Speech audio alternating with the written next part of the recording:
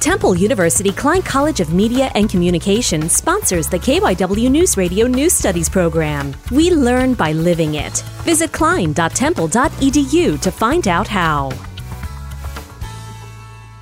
Vapes, or electronic cigarettes, are being regulated at Mass Community Charter School by installing vape detection systems and enforcing punishments such as expulsion and suspensions.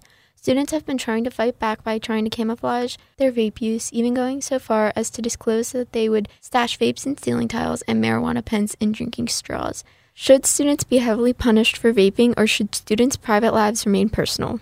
Junior student Alexis Beebe thinks they should punish them, but not a lot, because it's their personal life. But they should give them some form of punishment. Marissa Savatini, Mass Community Charter School.